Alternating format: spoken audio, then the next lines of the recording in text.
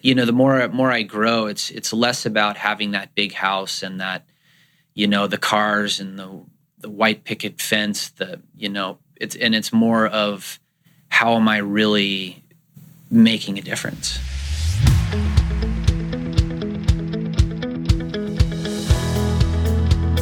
Welcome to the Impact Entrepreneur Show. My name is Mike Flynn, and I'm stoked you've decided to join me on this journey to bring about a massive and positive change in the lives of others.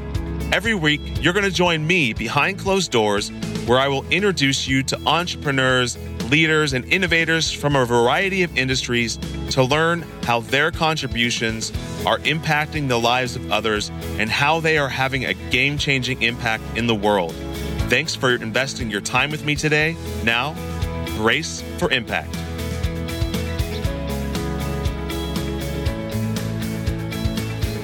You and I are a lot alike. We're busy, and sometimes we get stuck, and we need tools to help us get unstuck. And this is why I'm such a huge fan of the Unstuck app. And you can go back and listen to episode 1 to hear why. But today, I'm even more pumped because the Unstuck team has just launched an online platform called Life Courses to help us make a change in our lives by first helping us understand what's holding us back and then helping design a personalized action plan for moving forward. I just started the first life course myself, and it's a high-impact, awesome experience, something you and I can do together. I know what you're saying. I'm too busy, and still, Life Courses is designed specifically for busy people like you and me, and you're worth it, I'm worth it. So head over to unstuck.com/impact and sign up today. I'd love to hear back from you. Send me your stories via email at info@theimpactentrepreneur.net or the Impact Entrepreneur Show Facebook page. And of course, we will link to all of this awesomeness in the show notes. Welcome back to the Impact Entrepreneur Show. I am your host, Mike Flynn, and round 3 of the Champions Mindset series is with Tyler Fox, entrepreneur and competitive big wave surfer. Rounds 1 and 2 were with AJ Hawk, Super Bowl champion, and Juliet Starrett, co-founder of San Francisco CrossFit and world champion extreme whitewater paddler. But today, we chat with Tyler Fox. Tyler hails from the cold water and powerful waves of Santa Cruz, California. He has been fortunate enough to travel throughout Europe, teaching kids to surf, mix it up with the world's best big wave surfers on the Big Wave World Tour, as well as a recent 4th place finish in the Titans of Mavericks Invitational, where he was the only goofy-footed surfer to make the final. His success is not limited to his surfing ability, but also extends to running his local business, Santa Cruz Waves, a print and online media outlet serving the Santa Cruz community and beyond. Founded by Tyler in 2010, Santa Cruz Waves acts as a brand and voice for environmental, social, and sports news to a growing base of loyal supporters around the world. Today, Tyler shares the moment that launched him onto his pursuit to become a champion big wave surfer as well as a successful entrepreneur, how he mentally prepares to tackle waves that can be upwards of 40 to 50 feet tall, and how timing, commitment, and endurance play into a champion's mindset. Don't be a podcast junkie. Bust out your pens and paper, take some notes, and brace for impact. Tyler Fox, welcome to the Impact Entrepreneur Show. Pumped to have you here today.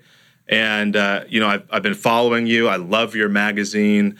And I'm really excited to have you part of this project on the champion's mindset and the pursuit of a championship and overcoming amazing things and the mindset that it takes to do that, as well as what it takes to run a successful business, which we'll get into as well. So when you hear the phrase champion's mindset, what comes to mind? Well, first off, Mike, thanks for having me. What comes to mind when I hear the champion's mindset really is, it's funny, you've got a little sign over here that says attitude is everything. And I think that's a huge portion of it, is having the right attitude.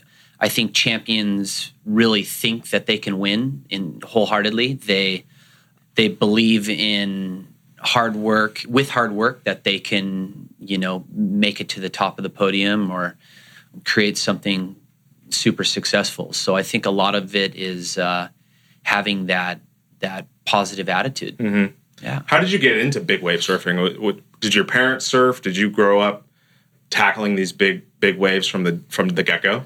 No, I was introduced to the ocean at an early age in Hawaii. My dad was an avid surfer. He got me out, took me out on a boogie board when I was 6 years old in Hawaii. And so from that point on, I was really hooked to the ocean, just the beach, the water.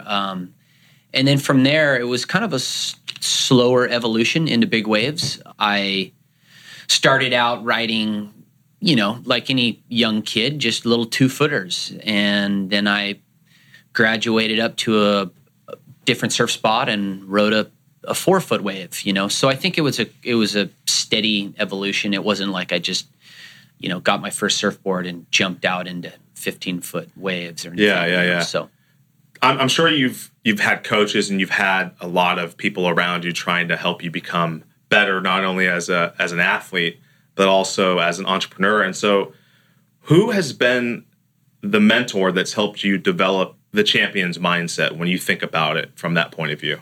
I don't know if I can pinpoint any one person per se, but I really try and take bits and pieces from everyone I talk to, people that have been successful, that have been there and done things before me. You always try and surround yourself with like-minded thinkers, and you let their energy and you try and let some of their success rub off on you. So, yeah. That's very much like the answer that a previous guest, Jocko Willink, retired U.S. Navy SEAL and New York Times bestselling author, gave when I asked him a similar question. He said, you know what? Forget trying to find the perfect mentor. Yeah. Take bits and pieces. Everybody's got good qualities. Everybody's got bad qualities. Find the ones that are good and emulate those and apply them in your life. And I think that's a powerful lesson. Totally. Because I really think there's so many different strategies. There's so many different ways to skin a pig. You can get to the top of a mountain by climbing it by foot. You could get there by helicopter. You could get there on split skis. There's so many different ways to get to the top where you want to go. So. Right. Yeah. We're going to dive into your story as an athlete and what you're trying to accomplish there as a big wave surfer. But you're also a successful entrepreneur. Maybe you could tell us a little bit about what I refer to as the impact moment that launched you on the trajectory that you're on. I think a lot of successful entrepreneurs would maybe say something similar, but a lot of your best ideas come from when you're down, when you're struggling, when you're depressed, when you're when there's been some sort of hardship. I think that's when kind of the light bulb goes off and you're like, oh, I could do this, or I could, So for me, it was when I was competing and I was sponsored. I had a solid sponsor, and I had a really good year. I had been nominated for Biggest Wave, and I had gotten spreads in magazines. And in my mind, I thought I was having a really productive season, and I ended up kind of out of the blue. The company dropped me, and that was kind of my main source of income, and it hurt. It was like a wow, what did I do to deserve this? I thought I was trying my hardest for you guys and this and that. And, nothing against, no hard feelings against the company. As running a company now, I mean, like, I'm a marketing piece. I'm kind of the first to go if a company is hurting financially. There's no hard feelings there. But basically what I take away from that was, that's what I am as a sponsored athlete. Those contracts don't usually last for forever. Sometimes in rare cases, they could last for a long time. And I just didn't want to leave fate into basically someone else's hands. So I was like, you know what, I'm going to do my own thing. That's kind of when and I've always, since I've been young, I've always been really creative, like to take an idea and turn it into something tangible.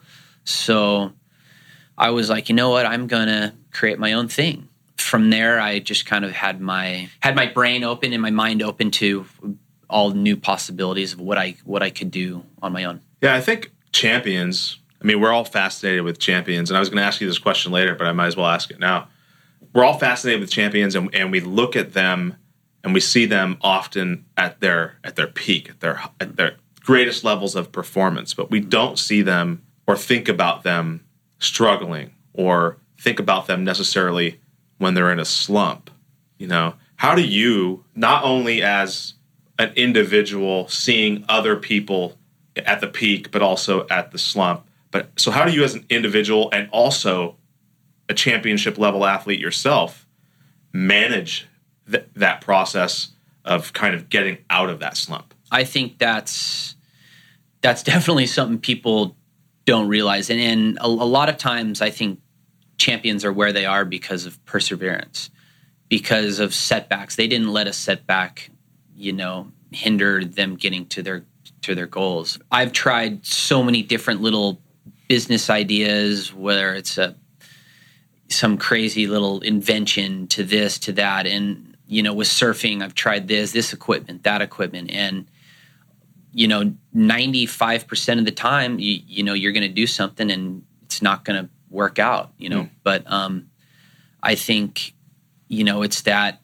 or with an athlete, it's getting injured. Dang, I hurt this foot again. It's like, and you want to throw in the towel. Mm-hmm. I think so many times there's just people are so close to get so close to quitting, and just saying, hey, that's it. I've done my best. But I think champions are the ones that basically say I'm not gonna give up until I get to the top. You ever read the book Think and Grow Rich?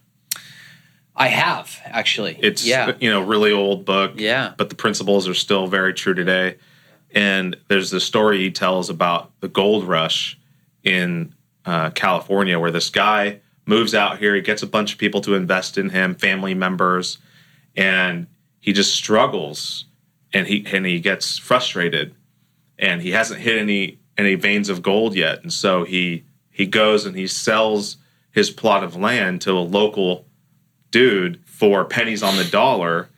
That dude doesn't really know what he's doing either. So he goes and hires some experts and finds out that the guy who he bought the property from stopped 3 feet from the largest vein of gold in the gold rush history. And that's so true about whether you're an entrepreneur or whether you're an athlete. Having that mindset that you might be just 3 feet from gold, you trust the process. I interviewed Kelly Starrett of San Francisco CrossFit and Mobility WOD. I'm not sure if he's an awesome dude. In his interview, he was talking about how it's hard to make decisions because the distance between our thought process and the actual result is so far that sometimes we won't make decisions and we'll quit. And it's the same thing with being an athlete and being an entrepreneur. Yeah, totally. I agree, and it's a lot easier said than done. Just keep trucking along, But like it can be pretty daunting when you've had multiple injuries or setbacks. Yeah, and I want to get into how that applies to the big wave kind of movement. I've surfed a handful of times in my life, even though I've grown up here in Santa Cruz. It's just not something that I really got into, and even then the waves were like maybe 3-4 feet, something like that.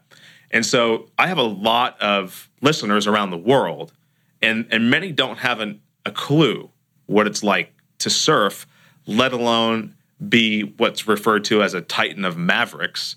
So can you slow it down for us? Okay, like slow it down to when you're, from the day you get the call to go take, Mavericks is ready for the competition. Tell us what it's like to surf that. And also to go back to that one question about perseverance and not giving up. I was on the alternate list for the competition for like 7 or 8 years before I actually got in the real contest. So, it it was like, gosh, am I ever going to get in this freaking contest? It was getting like, yeah. So anyways, 8 years of frustration.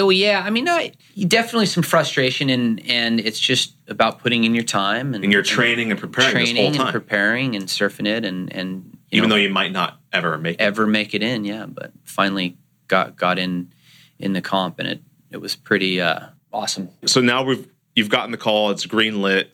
And it's the day of, and you're now getting towed in, and all the variables, all that stuff. Actually, for me now, I've been doing it so many times that you really try and keep your nerves and your the hysteria, the excitement kind of at bay a little bit.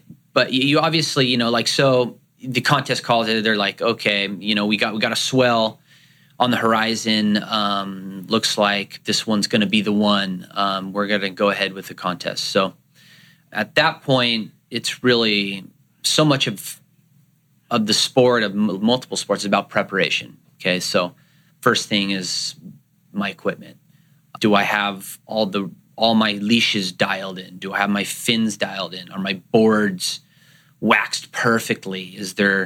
Make sure the bottom is totally smooth of any, all the little fine-tuning everything, fine-tuning my body, going to hot yoga, really getting in kind of like a warrior state of mind, really, really preparing, swimming, and really getting mentally prepared, getting in that state of mind where, hey, I'm going to jump out into this arena, and there's going to be hundreds of thousands of people watching, and to not let any of that affect you, and basically just go out there and do what you've been training to do. So, yeah, I just can't imagine that surfing a big wave, any wave, but especially a big wave, is way more complicated than it seems. It's not as simple as just like paddling out and, waiting in the lineup. And, there's way more variables, as you kind of started to allude to. So how do you mentally and physically and emotionally prepare for the fact that a 60-foot wave, or anywhere between a 40 or a 60-foot type wave, could come down on you? Like, what is it like paddling into that, or being towed into that? Because you don't paddle in something like that. Well, yeah, and this competition is all paddle. Oh, is it really? There's jet skis out there for safety. Okay. But it's all the Mavericks contest is all paddling, using your own strength of your arms to get you into these massive waves. So, I'll come back to the preparation. If you're caught inside, or you take a bad wipeout and you're underwater and it's dark and it's scary and you're getting thrashed around, like, I use the analogy of a pit bull shaking a little chew toy. Like, the wave feels like that. It's shaking you around, wants to rip off every limb to really stay calm. That's one of the most important things most anyone would say. It's like 90% mental, But how you get that mental calmness is I think through that preparation, through training, knowing that I swam 4 lengths in the pool underwater, and I've ran these stairs and I've been paddling for miles. So in your head, you're like, I've trained for this. I know I'm, ready for this. And that'll help kind of alleviate some of those scares of, oh my gosh, I'm going to die here. So help, keyword help. Yeah, I mean, it's a very hard thing to do, to push aside those negative thoughts. Yeah. Well, the will to win requires the will to die. Yeah. And that was a quote from Jocko Willink, specifically about his experience in Iraq as a Navy SEAL, fighting this war.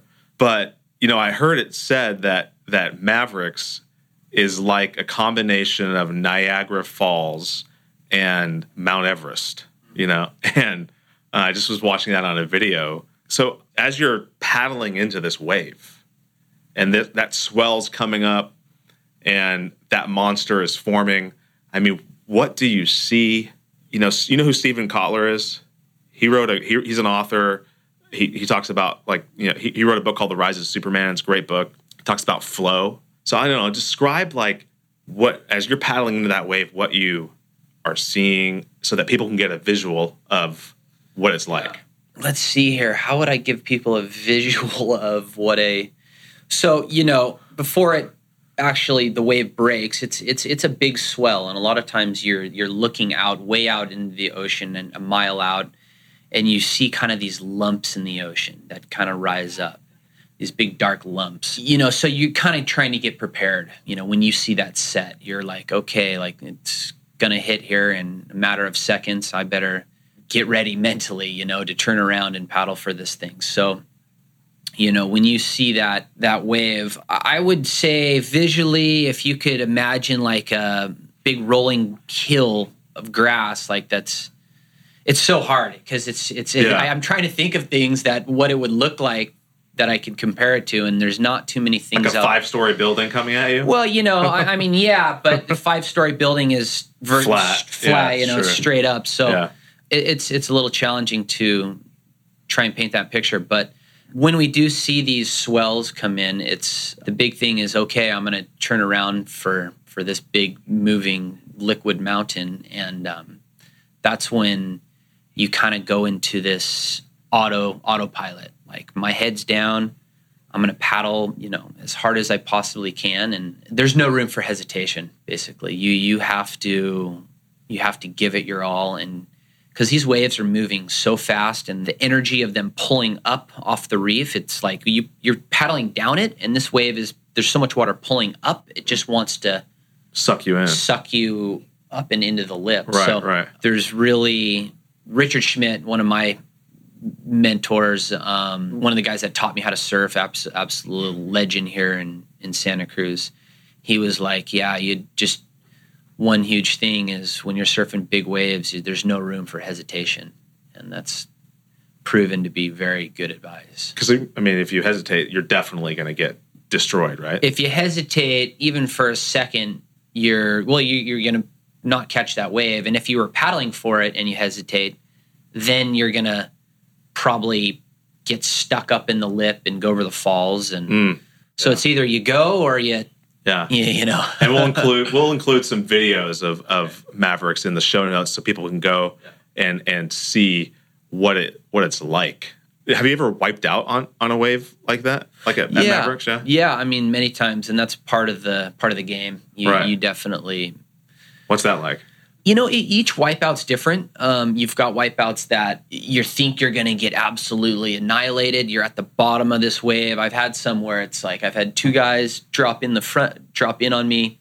I'm turning over my shoulder and looking up 30 feet at this lip careening down, and it's going to land pretty much right on me.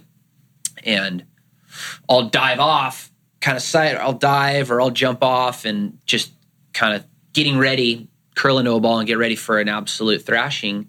And all of a sudden I'll pop up the back and be like, what just happened? How did that, and it's very strange. So, and then other times it'll be maybe a smaller wave, or I'll kind of fall in a way that I don't think it's going to be really bad. That's the power of the wave. It'll grab you and suck you down. And all of a sudden I'm like 20 feet down and it's dark. And I'm like, how did this wave just do this to me? So Mavericks it's got many faces. It's got many different moods, as a lot of surfers will say. And sometimes it's the most beautiful green, not so much frightening, but you're just in awe of its beauty. And other times it's like, I don't want anything to do with that. That looks like the scariest monster I've ever seen. So, well, I can only imagine that.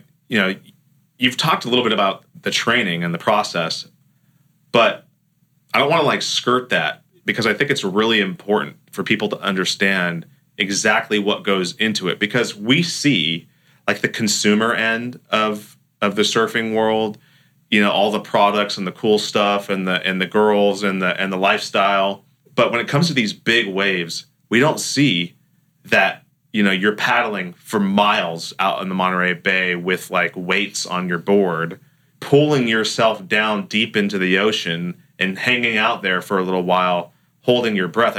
If you wipe out in Mavericks and it's a bad one, you get thrown 20 feet under the water, how long should you expect to be able to hold your breath for? That's probably the most common question people ask. It might shock you, but it's wipeouts at Mavericks probably average anywhere from 12 to maybe 35, 40 seconds. Okay. It's, people are expecting, are you going to get held under for a minute and a half, 2 minutes, a minute. And it's really, you can two-wave hold down. You can get held under for, maybe max, like right around a minute. Yeah. But, it's not as long as really you would think. But the big thing there is that you got to think about your heart rate when you're paddling into these waves. You are like max, you're at a sprint. Yeah. So try running up a flight of stairs, huge flight of stairs, sprinting up them, and then holding your breath at the top, and how long you can hold your breath for. So that's kind of similar to what's going on when you're surfing big waves, is that, you're at full capacity exertion of energy here. And then it's like, okay, I just belly flopped and all the air got knocked out of me. And now I'm getting pushed down and now I'm getting thrashed around. And right when I fell, I was already out of breath. Yeah.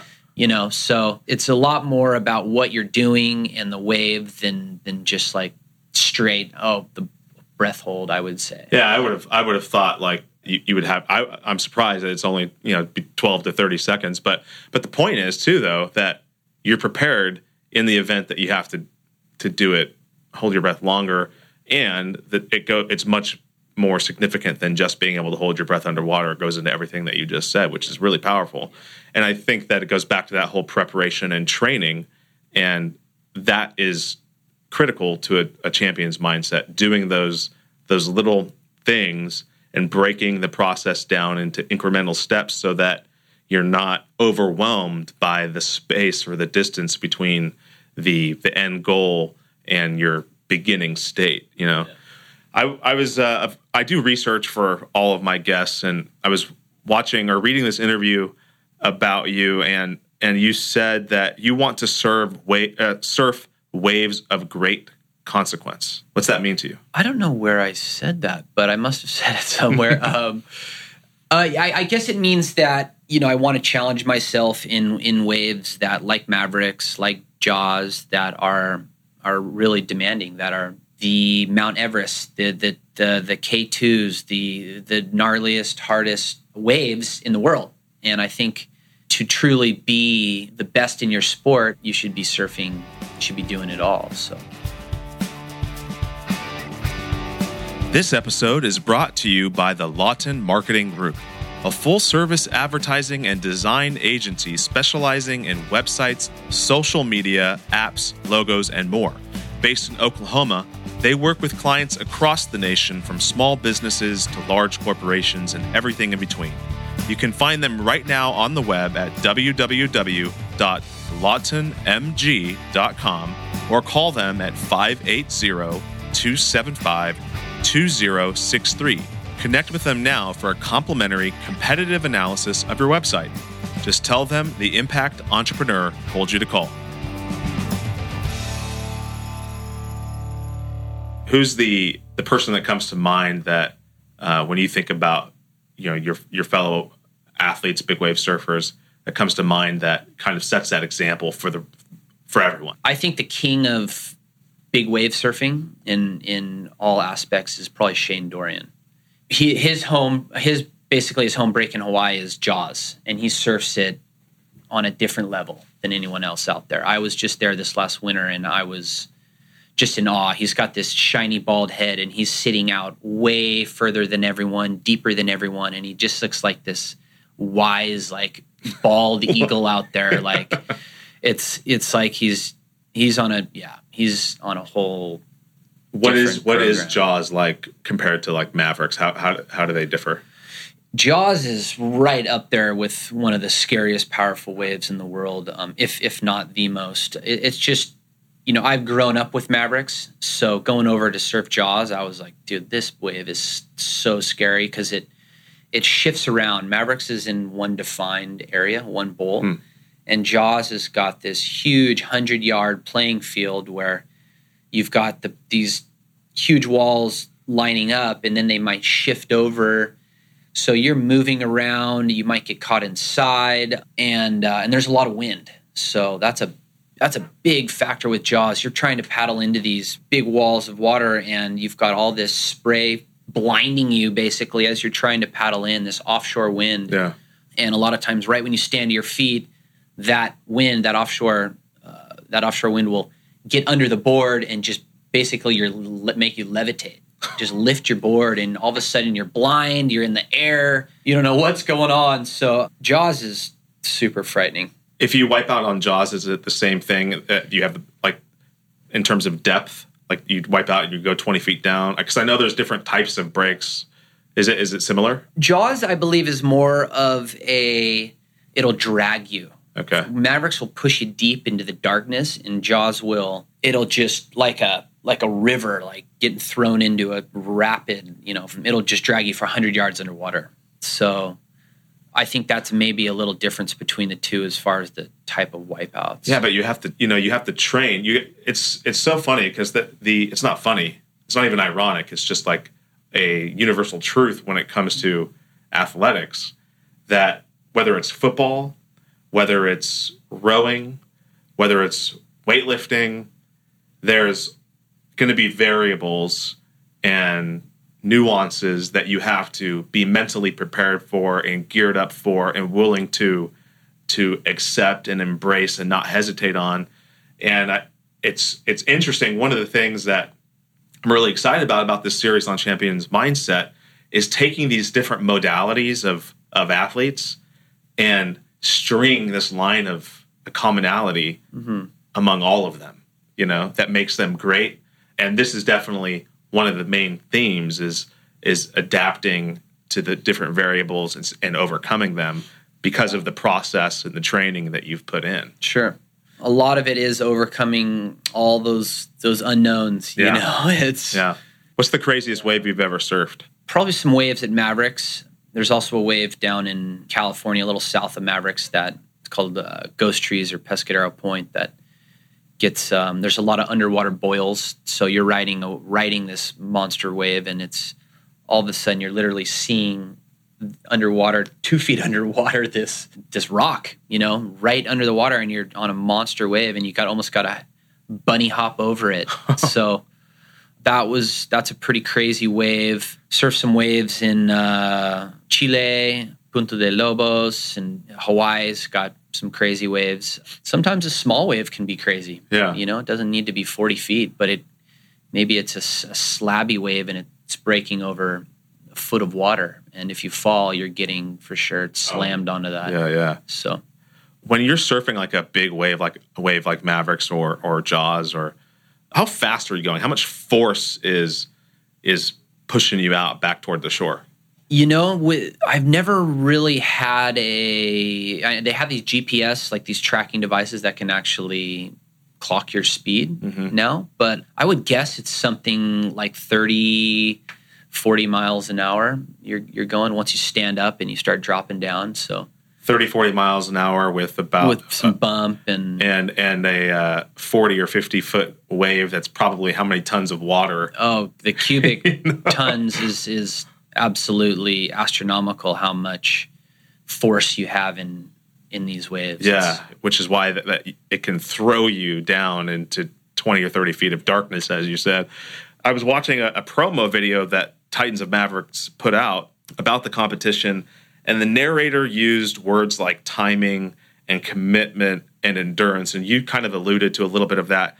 But how do those three things play into the development of a champion's mindset? But also, since you're an entrepreneur at Santa Cruz Waves, how do you apply those same exact tenets and truths to the way you run your business? Yeah, I think timing is a great thing to bring up. It's sometimes you never know, and sometimes it could be just pure luck with timing. But, timing comes into what wave on the set do you take? When do you stand up? You're paddling into this wave. If you stand up a little early, you might get blown off, you might get stuck in the lip. So that's going into like the nitty gritty of timing. But it could relate into business. When are you starting this business? Is your competition doing this? Or there's so many different things that timing is crucial. And it's also a hard one though to say, to know when the exact right time to do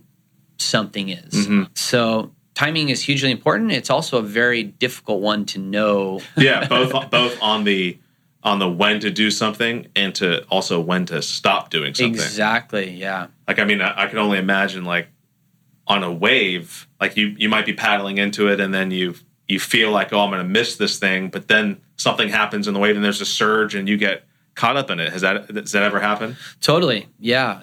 So and it's the same thing probably with business, right? I mean, yep. When do you hold, or when what's the saying with the cards? Know when to hold them, know to hold them, know to fold them. And it's a tricky one. I'm not going to say that I have any formula or any right answers with that one. You just kind of have to. Sometimes you got to go with your gut and go with your intuition. Mm-hmm. And a lot of times that will serve you best more than anything. Has that been helpful to you?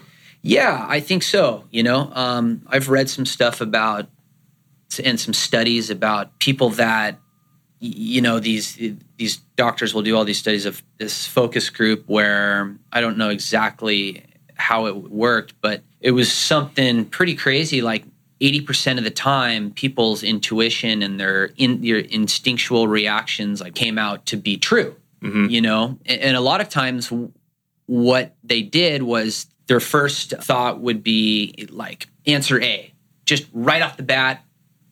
I think it's answer A, but then they'll think about it. They'll kind of go back and forth. Oh, but what if it's this one? It could be, no, you know what? I'm going to go with answer B. And then the person will be like, okay, well, what was your first reaction? Yeah, right.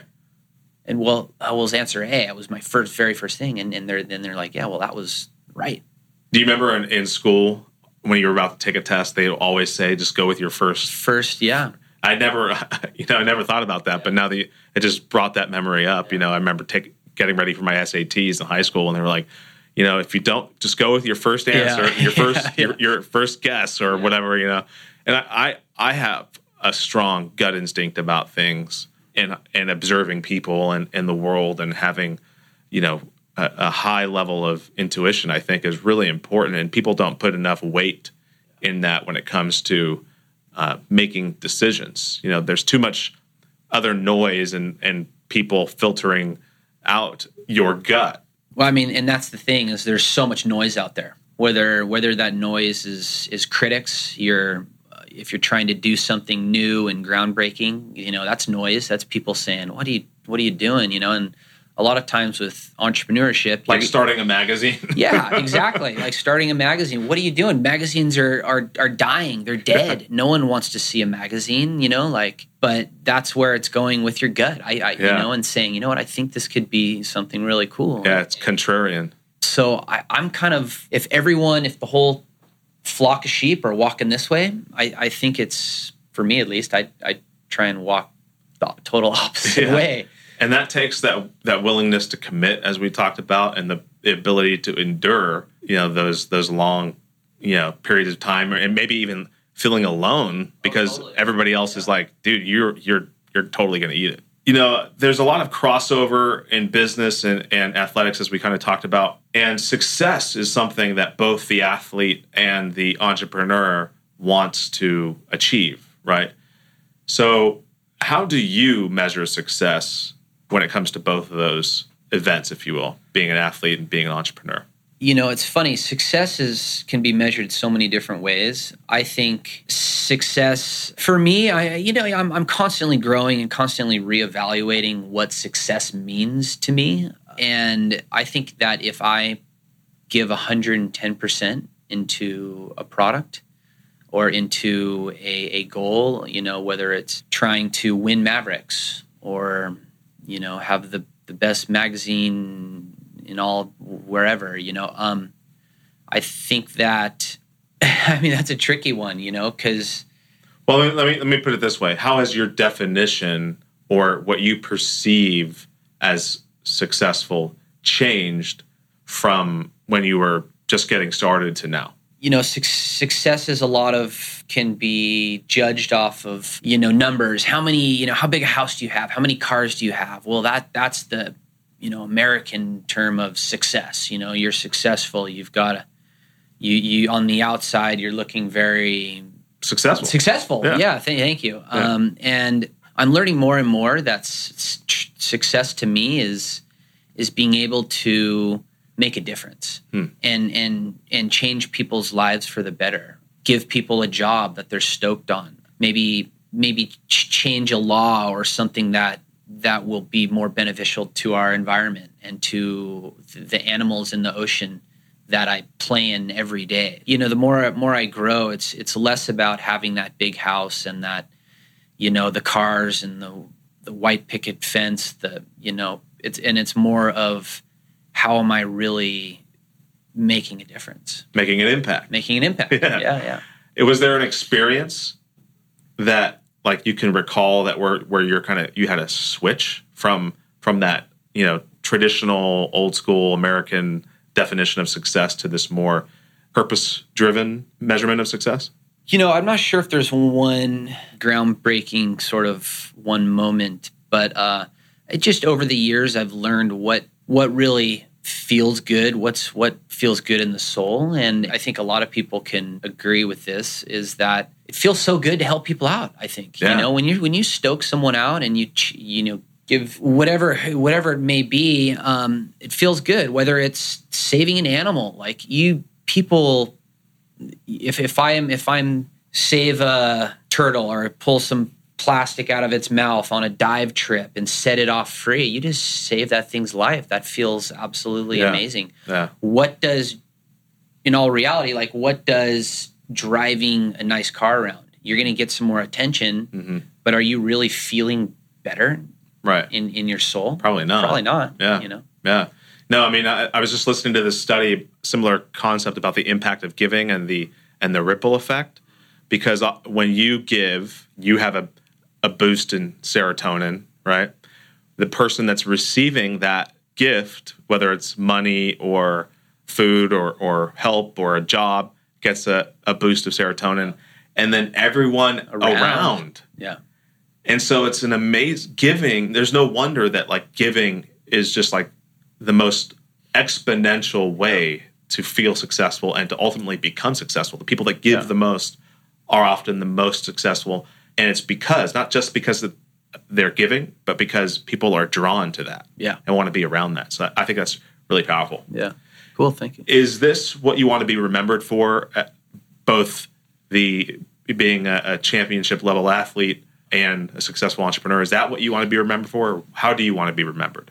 I'd like to be remembered as a person that has a change maker, you know, and for the better. Someone that's, like we were just kind of talking about, someone that's actually made, as sort of cliche as this sounds, but made the world a better place. And when I say world, I mean, you know, not just people, but, you know, animals and the environment.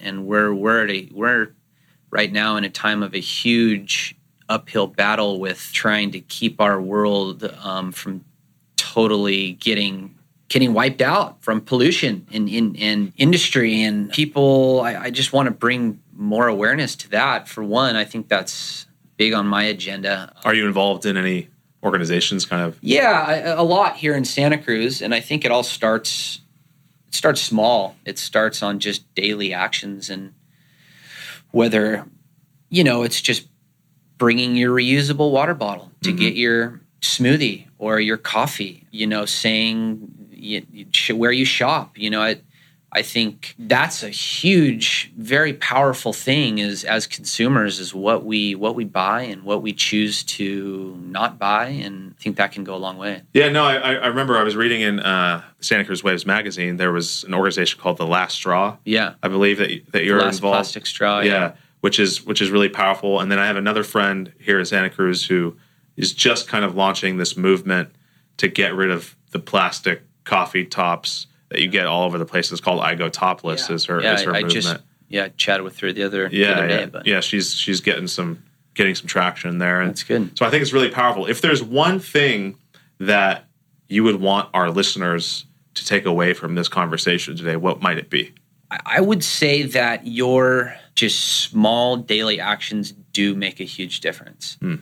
And it's very easy to get in the mindset of it's already done. There's already this out there. I'm not, whether I do it or not, it's already, like what really difference am I going to make if I choose to say no straw? It's like one straw. Yeah. But if we get more of a collective thought process going, then that one person, just like the giving, that one person might share with their one friend, like, hey, you don't need that plastic straw, or request that, someone has a compostable straw, or, I'm not going to use these plastic utensils for my takeaway. I'm gonna have a set of bamboo forks and knives in my car that I just keep in my car, and use those when I get takeaway food or something. But all those little things, they go so far. And I think it's in this day and age where there's such vast problems out there, it's easy to get overwhelmed and say, what really difference am I making? Yeah. But well, I mean, it's the same thing that we've been talking about for the last 40 minutes or so, which is the small things matter. Yeah. Those small incremental steps, whether you're working to launch a company, whether you're working to surf Mavericks or Jaws, whether you're working toward a National Football League Super Bowl ring, whatever it might be, or just trying to be the best husband, brother, sister, father that you can be. It's all in these little incremental steps. it is. So I wanted to just say, thank you for joining us on the Impact Entrepreneur Show today. If there's any way that our listeners can connect with you, what would be the best place to send them to connect with you? I'll respond to my Instagram, Zorro Del Mar. Zorro Del Mar. Yeah, it's kind of funny. Everyone was doing these kind of funny names, and you kind of want to try and be unique, so it kind of translates to Fox of the Sea. Right. Nice. so yeah, on Facebook, just Tyler Fox on Facebook. I think I am on trips a fair amount of time, but I will do my best to reply to people if they have any questions. Right on. And then Santa Cruz Waves is also on Facebook and Instagram and all that stuff too, right? Just Santa Cruz Waves. Yeah. We're on all those templates as well. Well, thanks again, Tyler, for joining us on the Impact Entrepreneur Show. Thank you. Appreciate it. Yeah. It's been fun. Yeah, absolutely. Tyler, you are a champion, and I especially appreciated the examples you shared on the importance of being committed and prepared so that when opportunity presents itself, you are ready to take action. If any of you listeners missed any of the key points we covered in the conversation, don't worry, you can check them out at theimpactentrepreneur.net/35 for all the key points and highlights of the conversation Tyler and I had. And while you're there, of course, be sure to support our sponsors, the Lawton Marketing Group and Unstuck Life Courses.